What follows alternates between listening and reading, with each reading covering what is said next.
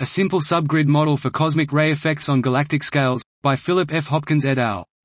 Many recent numerical studies have argued that cosmic rays (CRs) from supernovae (SNE) or active galactic nuclei (AGN) could play a crucial role in galaxy formation, in particular by establishing a CR pressure-dominated circumgalactic medium (CGM).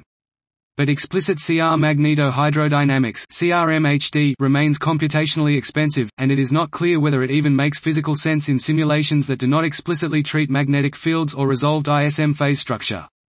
We therefore present an intentionally extremely simplified subgrid model for CRs, which attempts to capture the key qualitative behaviors of greatest interest for those interested in simulations or semi-analytic models, including some approximate CR effects on galactic greater than kpc scales, while imposing negligible computational overhead. The model is numerically akin to some recently developed subgrid models for radiative feedback, and allows for a simple constant parameterization of the CR diffusivity and/or streaming speed. It allows for an arbitrary distribution of sources proportional to black hole accretion rates or star particle SNE rates or gas galaxy star formation rates, and interpolates between the limits where CRs escape the galaxies with negligible losses and those where CRs lose most of their energy catastrophically before escape, relevant in e.g. starburst galaxies. The numerical equations are solved trivially alongside gravity in most codes.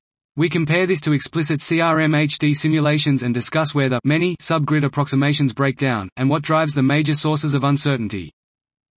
This was a simple subgrid model for cosmic ray effects on galactic scales, by Philip F. Hopkins et al.